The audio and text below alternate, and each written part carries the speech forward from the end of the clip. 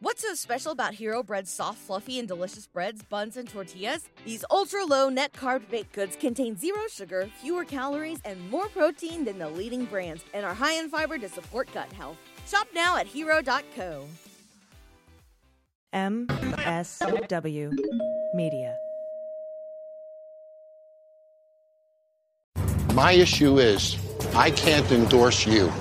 You will suck the life out of everything. Oh, come on, really? This is Jon Taffer from Bar Rescue, and you're listening to What We're Drinking with Dan Dunn. That's more like it.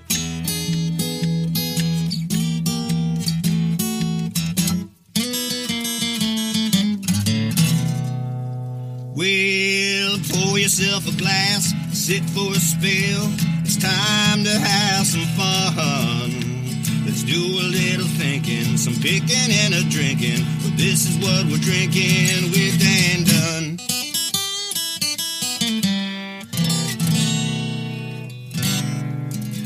Oh, yeah.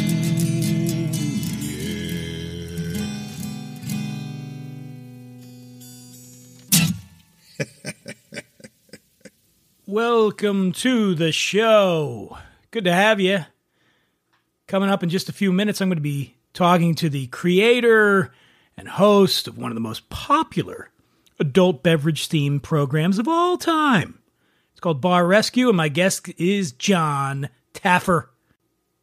Thank you for joining me here on this podcast. I know there's so many podcasts. There are a million podcasts out there. There were a lot before, and then COVID, this pandemic, launched a million more because everybody was stuck at home. They didn't know what the fuck to do, and they're like, hey, let me start a podcast. And a lot of those were big celebrities that did that, and some of them are good. I listen to a lot of podcasts. In fact, this morning I was taking the dog for a walk, and I decided to do some browsing into shows that I don't normally listen to. I wanted to see what the competition was like. So I started browsing the top podcasts. I'm like, these are the biggest shows. These are the ones that most people are listening to.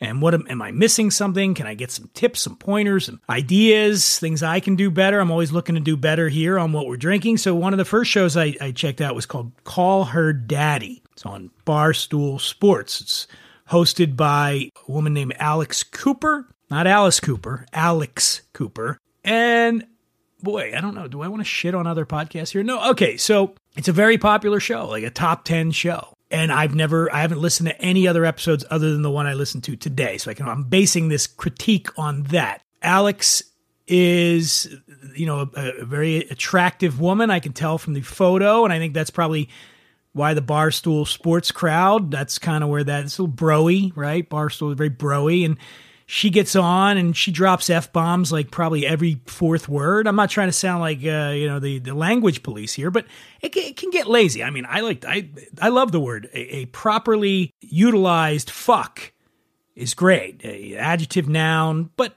you gotta be a little judicious in its use. You've gotta, it can't be fuck all the time. I don't know. For me, it gets annoying. So she had a TikTok influencer on. Now, she didn't really set it up. She didn't tell us the name.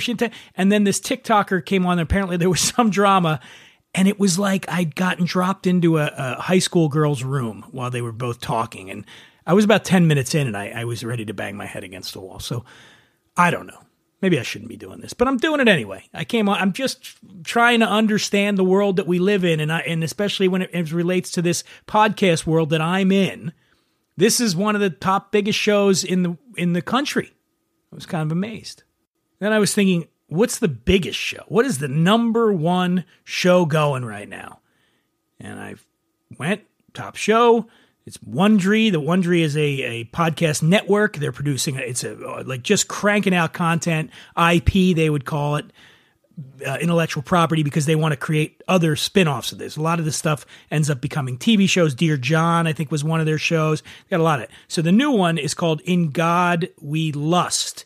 That's the number one show going, and it is about Jerry. It's about true crime story. I don't know if it's a crime, but it's about Jerry Falwell Jr. and his wife. We know this story. They had an affair with the three of them with this pool boy from the Hotel Fontainebleau in Miami, and it kind of, all these photos came out, things happened. So, good story. I followed it when it was happening.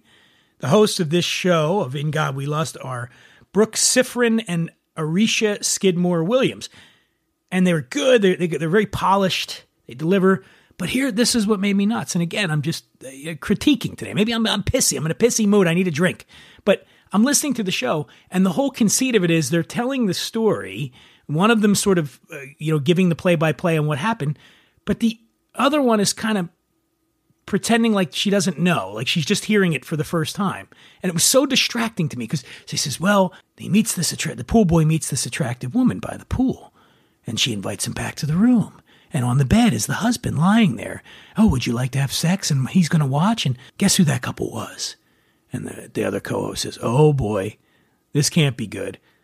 Pretending like she doesn't know who it is. But you're doing the podcast. That would be like if I came on and right now and I was like, oh boy, I don't know, man. I'm going to be shocked at who might be on this show today, who I'm going to be. Of course I know that I talked to Jon Taffer. I did the fucking interview.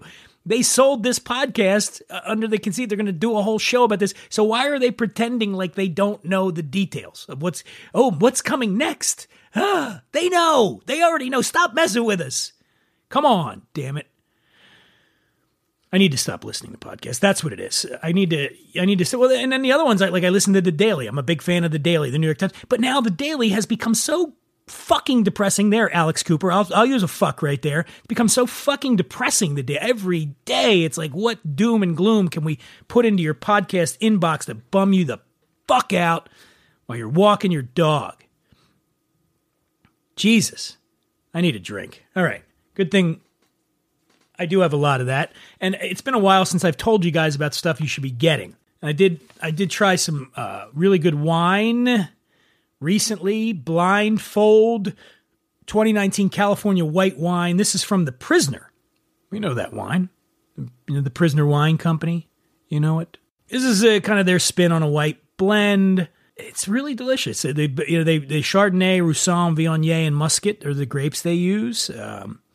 Age it a little bit in French and Hungarian oak. It is a very crisp, but yet full and balanced. It's got some apple pie flavor in there. There's some peach, stone fruit. Summer's coming.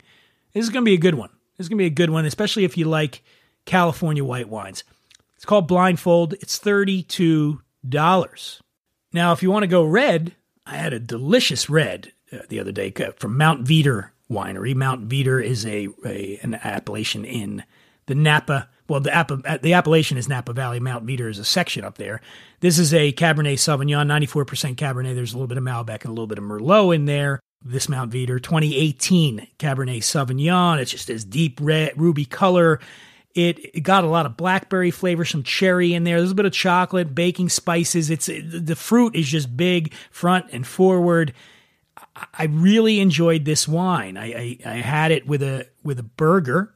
Ever since I had George Motes on this show, George Motes is one of the leading burger experts in the world. Ever since I had George on, I can't get enough burger, man. I can't do it. So I had that with this Mount Veeder 2018 Cabernet Sauvignon. It's $48 a bottle, so that's not, it's not cheap, but it's not out of the range.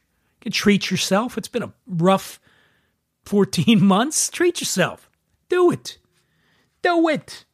If wine's not your thing, maybe you want to go with a little rye whiskey. Our friends at Michter's, they came out not long ago with their US1 barrel strength rye. Single barrel product. It's about the average proof in there is about 110. So it's substantial.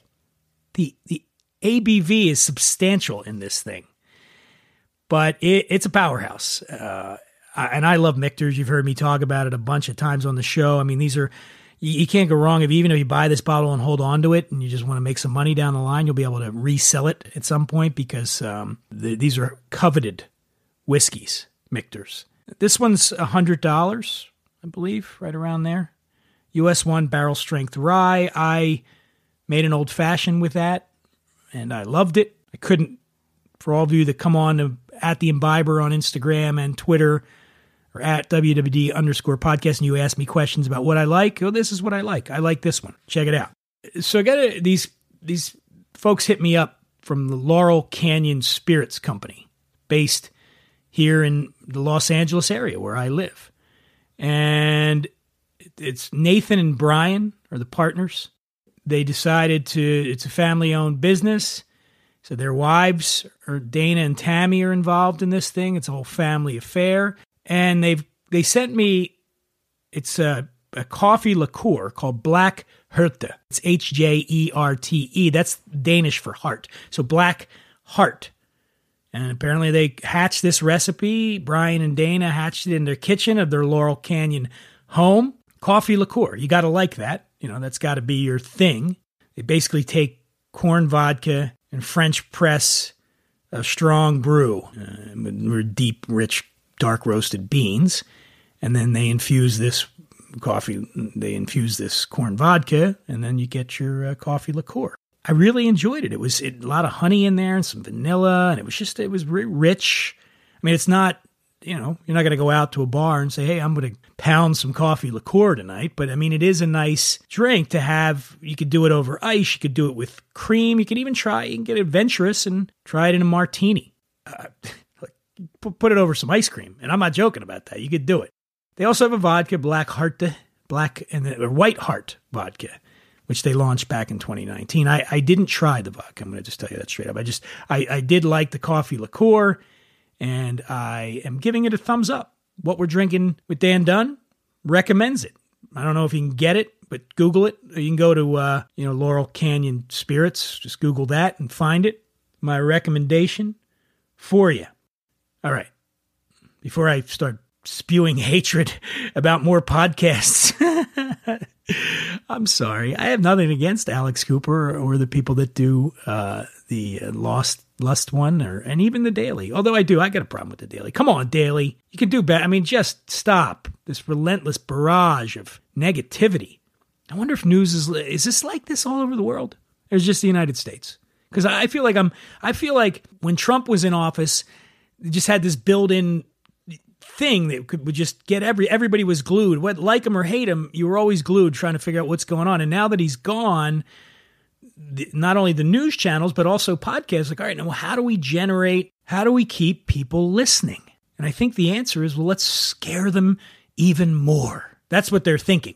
Let's make them think the world is even more fucked up than it was before. Like, if you're not a Trump fan and you thought the world was fucked up, well, okay, that seems to be, because look, I listen to a certain kind of podcast. I'm obviously not listening to Tucker Carlson or anything like that. So on my side of the aisle, if you want to say, on the liberal side, the libs, how do they keep us engaged? Like the answer seems to be by making us seem like, oh no, like things are even more fucked up than they were before. And I just don't think that's true. I'd like to think we're coming out of the pandemic. Biden's doing a good job. Things are starting to look up for us, aren't they? Can I have some happiness? Just a little bit of positivity? Please. Maybe Jon Taffer will give it to me. He's a positive guy. Actually, John's great. He is, but boy, that show, when he goes crazy on Bar Rescue, I just love that. When he starts screaming at those guys. I love it. And now, a word from one of our dream sponsors, Colt 45, circa 1986. Billy D. Williams talks about changing times. Times sure are changing. The girl called me up and asked me for a date. Says she's making the dinner reservations. Says she's coming to pick me up. Well, at least I can still say to her, how about a nice, cool, smooth Colt 45? Hi. How about a nice, cool, smooth Colt 45? Colt 45. Every time. Who doesn't love a good Colt 45 from time to time? But honestly, if you want to know my go-to, I'm whiskey. I'm a whiskey guy. I am.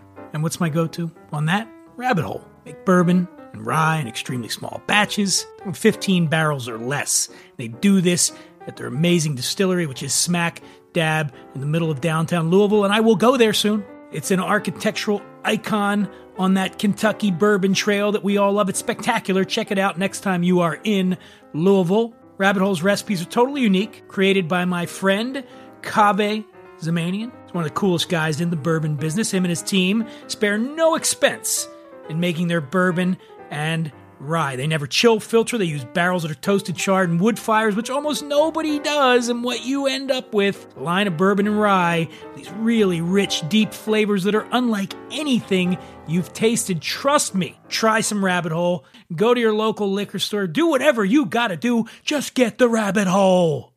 Joining me now, a gentleman whose no-holds-barred approach to rehabilitating bars has made him an international star.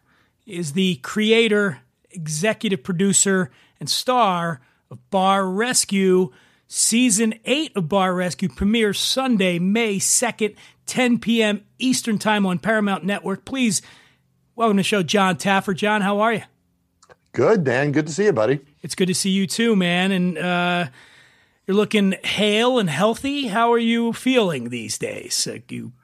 Well, we shut down my life last March 13th a year ago, and I really was very good. I stayed quarantined, but now I'm out there. I'm vaccinated. Business is going up. I kept getting sales numbers from my friends at Shift 4, who are the number one credit card processors for the restaurant industry. So I keep getting sales updates from them. And I got to tell you, we're coming back, and we're coming back strong. I'm pretty excited.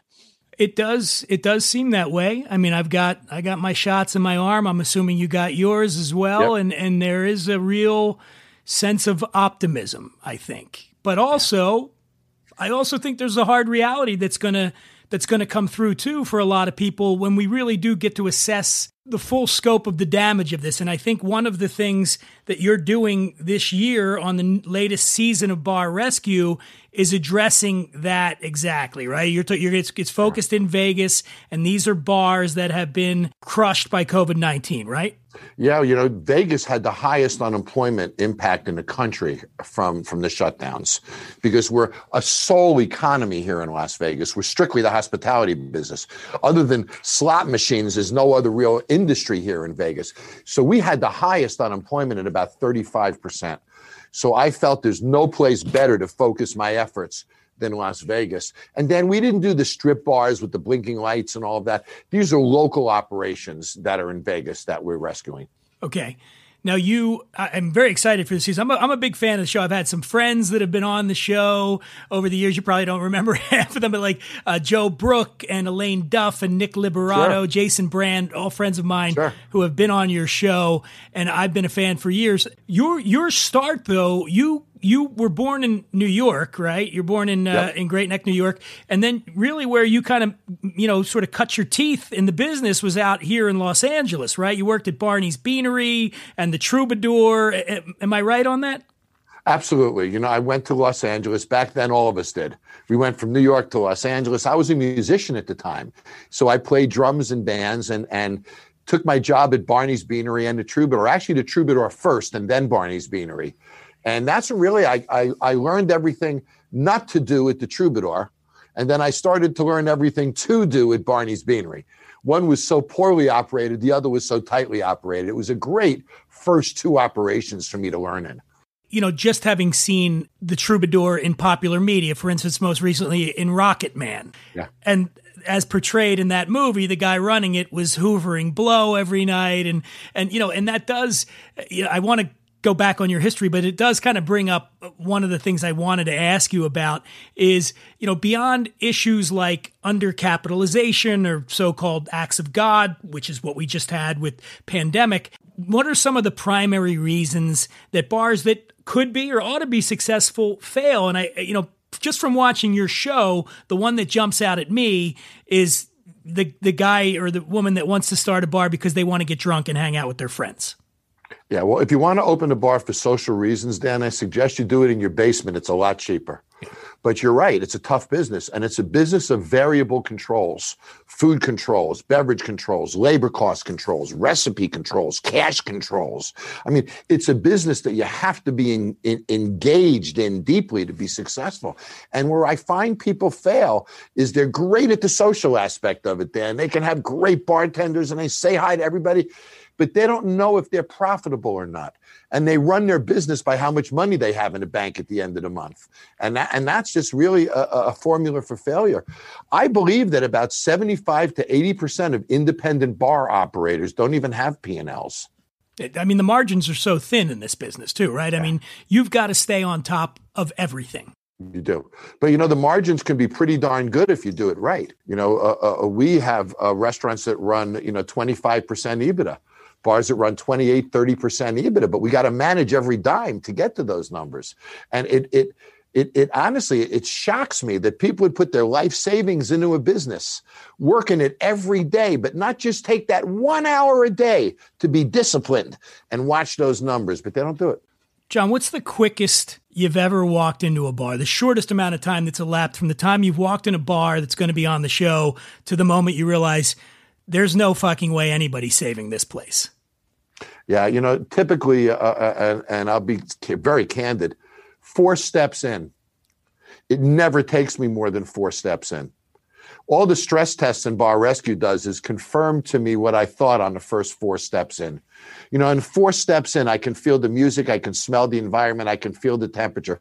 I can see the organization of the bar and the dining room. I can see what food is on the tables, the way it's presented. I can see the lighting. I can see what's on the video system. I can feel the beats per minute, energy and targeting of the music. I can see the uniforms. I can everything within the first 4 steps of an operation. When you get good, it doesn't take long to figure out what's wrong.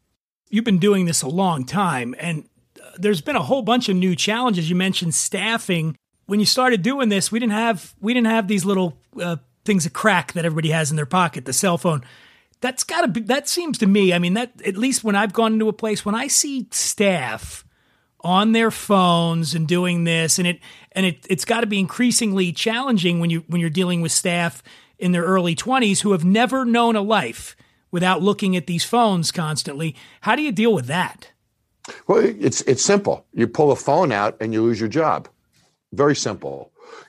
What we have to do as restaurant operators is the new generation is causing us to waver on our own standards, like what you're talking about, Dan.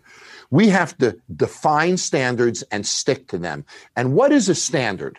A standard is a measurement of performance that's qualifiable. This is what you're going to do. It's quantifiable. This is when you're going to do it. And it's verifiable. I'm going to make sure you do. If it isn't verifiable, it's not a standard. If it isn't quantified, it's not a standard. And if it isn't qualified, it's not a standard. And that's the breakdowns that I see happening today. We're reducing our standards to the level of employee behavior rather than elevating them to our standard of behavior. And there's a lot of factors that are impacting that. Dan, I look at social media today, and I look at the fact that people on social media have instant gratification. You can put a picture of yourself when you wake up in the morning looking the worst you've ever looked. But somebody's going to say, looking great this morning, Dan, looking good, buddy, blah, blah. We get this bullshit gratification, excuse my language, instantly from all of these sources online. Now they come to work. Gratification at work doesn't happen instantly. It happens over time. You get recognized over time. You get promoted over time. You get better stations. You get better shifts. You start to make more money over time. A career is not instant gratification. A career is working towards something. So my point is the impact of society with instantaneous gratification is negatively impacting the business world where gratification is more traditionally earned. And they slap each other in the face. And it's not only that phone. It's, somebody doesn't get the best station week 1, they're gone. Their manager is tough on them. They're gone. I mean, there's no commitment to career and future like there used to be. And that worries me very much. When we talk about social media and Instagram, now the flip side of that, okay, I'm running a bar. It's a hot bar. I've got a staff. One of my servers has 150,000 followers, and she posts pictures. Is that currency in this business now? Like, she's posting pictures of come see me on my shift to 150,000 people. That is currency. That is currency. And years ago, I created something on social called Bar HQ. It was an app I created. And we've since sold it to Shift 4, and it's been rolled into a POS system. But the whole point of the app was that the promotions we launched were fed through all of our employees' social media. So they would opt in when they joined our team, and we could send the imagery and everything out on social media. I'll tell a quick story. Years ago, I went to the Palms in New York, and there was a waiter there by the name of Miguel. And Miguel's station was the first station to fill every night and the last station to empty every day. Miguel made over $100,000 as a waiter. And one day I pulled Miguel aside. I say, how did you do this? He says to me, I printed business cards. When people come to my restaurant, I give them my business card. I say, when you want to come to the restaurant, it's not easy to get in. Call me. I'll make sure you get in. I've given out thousands of business cards. Whose station is the first to fill every night? Miguel's. Who's the last to empty every night? Miguel's. So I look at Miguel and I say, this is long. He's not on internet at all. He's just handing out the cards. I say to Miguel, how did you think about this? And Miguel says, I have 3 kids I want to send to college. I can't wait for anyone to fill my tables. I need to fill them myself. You know, I tell this story to restaurant employees. We're in this together. You can all help me fill this restaurant. We can all do this together. And social media is a part of it. They work for me 8 hours a day. They're ambassadors for my brand out there 16 hours a day. I should empower them to be brand ambassadors with business cards, social media content, or whatever I can to arm them to help me fill our restaurant. Jon, you mentioned some of the things you've done with the POS systems, and we'll talk about some of the other things, but you are a creator. And one of the things you created, which I have a personal history with, is that a very, very popular nightclub way back in the day in Glen Mills, PA, right outside of my hometown of Philadelphia, called Pulsations. And Pulsations, I went to Pulsations. I believe the statute of limitations is up on this. I may have used a fake ID when I went there. Might have gone in when I was young. And it was a monster. I think there was like 20 levels to this place. It was gigantic. There was VIP, everything. I looked up, Rolling Stone described it as the monster dance club that brought Studio 54 vibes to West Philadelphia. We'll set aside that Rolling Stone clearly doesn't know the Philadelphia area. It wasn't in West Philadelphia. It was in Delaware County, not West Philadelphia. Yeah. But this place was, I'm thinking it was like the 80s, and it went to about the mid-90s. And it was incredible to the point where they had this dancing robot that later appeared in Rocky IV, right? So tell us a little bit about Pulsations and what that meant to your career. Sure. Pulsations was a huge nightclub created by Leon Altimos outside of Philadelphia. And Leon was actually a non-union builder and had to have remote starters in his car because the roofers union kept trying to blow up all the jobs and stuff that he did. He was a tough cookie, Leon. But Leon hired me to create the greatest nightclub in the world. And every Monday morning, I'd get a memo from Leon that says, remember, Jon, anything worth doing is worth overdoing. I never had an owner quite like Leon in those days. If I asked for one of something, he'd say, why not 10? He wanted to overdo it. So we hired International Robotics to create a $500,000 robot force that was themed as an alien. We had a 9-foot tall diameter spaceship that drew 900 amps of electricity that flew into the room on an I-beam track, came down and deposited the robot on the dance floor. And this club held about 4,000 people. Those that are in the business listening, you'll be floored when I tell you this. In 1983, in November, our first week in business, we did $647,000 in revenue, our first week open. This was a big venue with a lot of bars. One bar moved across the room, 1 foot a minute. It moved 80 feet across the center of the room. The premise of Pulsations was movement. Lighting fixtures came out of the ceilings. They came up from the floors. Walls would turn. Things would move everywhere. And the spaceship would fly in and deposit Pulsar, our robot, on a dance floor. At that point, I had built a lot of things. We spent a lot of money on that club. It was the greatest effects system in the world. When Pulsar came on the floor the first time, Dan, ever, on opening night, it was as close to a religious experience as I've ever come in my life. This robot comes out of this huge nightclub, 4,000 people on all the levels you're talking about looking down. He goes, wow, check this place out.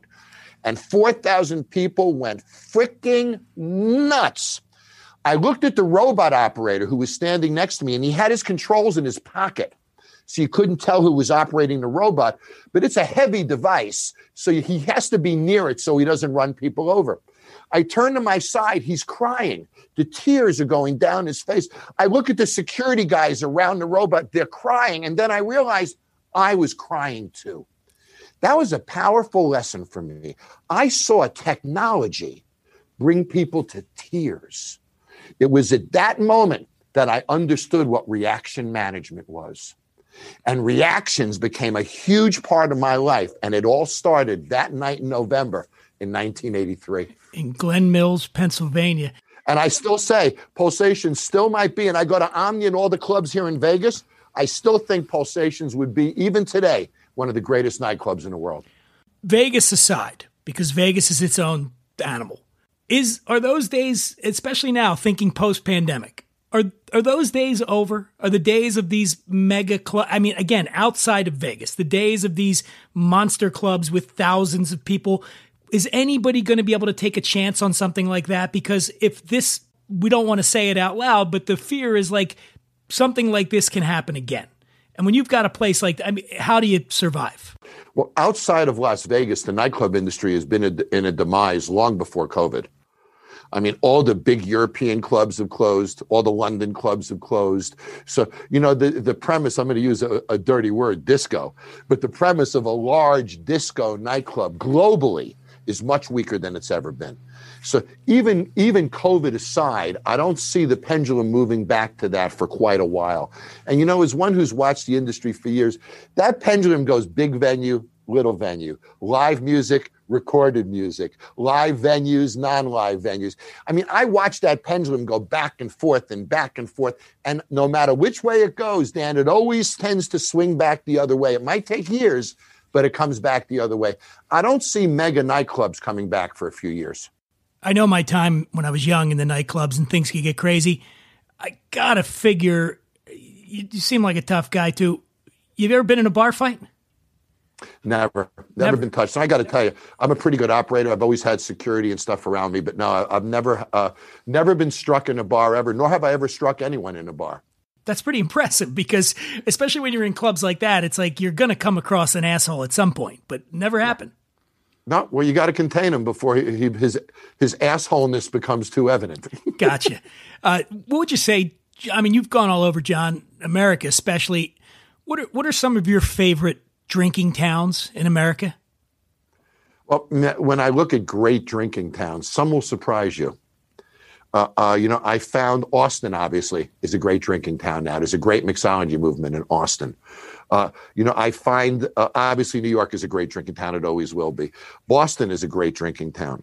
But, you know, I'm finding that mixology is exploding all over the country. We shot in Salt Lake City. I was there. I couldn't get over the mixology going on in Salt Lake City, in Portland, Seattle. So, you know, I think that every town is becoming more of a drinking town as mixology gets more and more known. And it's also interesting, Dan, during the pandemic, mixology came home. Mixologists did stuff online. People bought ingredients. They made drinks at home. I do them with Taffer Mixology. We do recipes online. So people have now touched mixology with their own hands. They've poured, they've made things at home. I think that the palate has grown this year. And I think we're going to see that people are going to come back out post-pandemic with far more adventurous taste buds, if you will, because they played with these things at home this year. So I see a great future for spirits. I see a great future for flavored spirits. You know, we take a look at spirits, flavored whiskeys a year ago, people would turn their nose up. Oh, no. Now we can't wait to mix with these things. Sure. You know, I remember when flavored vodka was the work of the devil. I mean, what mixologist would use flavored vodka? Today, they're creative opportunities. So I think flavored whiskeys, flavored spirits, I think all of these things are just create more of a drinking mentality in our society. Also, candidly, as you probably know, beer is in the toilet as a sector. Beer sales are way down across every conceivable category. And some of those beer sales have moved to seltzer for sure. I'm sitting here with mine right now. But a lot of it has moved to spirits. So spirits are vibrant. They're in a growth mode, and they're doing very, very well, which is good for the bar business. When you say, obviously, people's palates have developed over the last 13, 14 months, there seems to be this feeling, and I think it's born of hope, which it should be, is that we're going to have, you keep hearing this, it's going to be another roaring 20s. I wonder, though, do you think people are really going to be, I think people might be a little more shell-shocked than you think, or are people going to come back out in force once somebody waves that flag and says, okay, we're good to go? Do you think everybody's back out, or do you think it's going to be a touch-and-go thing? Well, I did 8 billion media impressions from my home this year, 8 billion. I've been on every news channel. I sit on a board of one of the largest hospitals in America. So I've been forecasting straight out. Here's what I forecasted a year ago. I forecasted that on April 1st, things would start to change significantly. They have. I said that 3 things were going to happen. People were going to come back in 3 stages. First was the immediate phase. Those are the young people that are fearless. They're going to come out right away, COVID or not. Second third is what I call the reserve third. They're going to watch. If things look safe and the numbers are going in the right direction, they will start to come out. The third is the certain third. They're not going anywhere until they're vaccinated and they know things are right. The problem is the third has all the disposable income, Dan. So there is a demographic process that we're going to go through the next 2 months as this happens. Let me leave you with this premise. Okay. We're going to lose, give or take, 38% of all the restaurant seats in America as a result of this. In independent bars, we're going to lose upwards of about 44% of all the seats, all the capacity. Let's assume the marketplace only comes back to 80% of what it was, but we have 38% less capacity. Boomtown. Look at the bar business. Only 70% of people come back, but we have 40% less capacity. Boomtown. No matter how you slice it, this is the summer of opportunity. Now, people have changed their traffic patterns. They're looking more to go. To go is not going to disappear. Curbside is not going to disappear. The consumer likes it. So don't think we're getting away from those things. We still have to market to curbside and to delivery in a restaurant business. The bar business still has to market to experience over price. But make no mistake, brand loyalty is gone after a year. People are looking for new things. There's an opportunity to become a household brand this year, unlike ever before, and legacy brands could disappear this year. My point is this. We're not reopening, we're launching. You need to think of this as a grand opening. You need to open your business with the vigor and messaging and dominance of a grand opening, visually and exciting, while to reacquaint people to look at your business, because right now loyalties are gone. It's a whole open game as to where people land in these next few months. But Dan, I feel very strongly about this. We are looking at Boomtown. I'm in Las Vegas. Yes. This weekend I took a drive on the Strip. We're full. Vegas is full. Now, it's the first third and the second third. The third isn't here yet. Still waiting it out. Is there opportunity, John? Like, there are a lot of places have closed out here in Los Angeles, but I've said this to friends. I said, someone's going to step in. As someone who counsels and advises bar owners, there's a lot of opportunity out there now. There's a lot of commercial real estate available. There's a lot of locations available. What would you advise someone now who's going to step in and maybe take over an existing property and try to, what would be the number one bit of advice coming out of a pandemic to get rolling with a bar? As you know, Dan, I have my Taffer's Tavern franchise. Yeah. And we've been selling franchises like crazy the past few weeks. We just sold the 10-unit deal in Florida. Why? Because he understands that landlords are aggressive right now, and there's real opportunity for inexpensive conversions. Restaurants have closed all across the country. Those restaurants have the infrastructure of kitchens. They have the infrastructure of bars. They have floor plans. You don't need to pull utilities and stuff into the space. And landlords are pretty aggressive right now. They need deals. This is the time to do a deal. I believe you can get in right. I believe you can get into conversions that you don't have to build all new kitchens and everything. And I think this is an opportunity for a renter's market to get the right landlord deals. We have a franchisee in Boston who just got a premium location at a very attractive deal. Our franchisee in Washington, I can't believe the deals they're getting out there. But landlords are in a defensive mode right now. This is the time to come in and command the right type of deals in the right type of locations. Iconic locations that you would have never imagined, Dan, are available now. You heard it here, folks. Jon Taffer is telling you, get in the game. And again, John mentioned he's got Taffer's Tavern. He's got Taffer's Mixologist, which is, he mentioned a line of cocktail mixes, sparkling craft cocktail, hard seltzers you can find. Just Google Jon Taffer. There's so much going on. And of course, Bar Rescue Season 8 premieres Sunday, May 2nd, 10 p.m. Eastern Time on Paramount Network. This season is going to be all Las Vegas. There's a lot of emotion going on. I watched the trailer. I see a little tear rolling down John's cheek. I got to watch this. Plus, this season will celebrate the 200th episode, and man, as somebody who lives out in Hollywood, I can tell you that is no small feat to get 200 episodes of television on, and that's going to air in June, and it features a family that is homeless, sleeping in the restaurant after they lost it. I got to imagine that thing's going to be very powerful. Jon Taffer, I love having you on, man. I'm going to be in Vegas soon, and I will be looking you up when I get there. It's a deal, buddy. We'll have a beer together. Can't wait.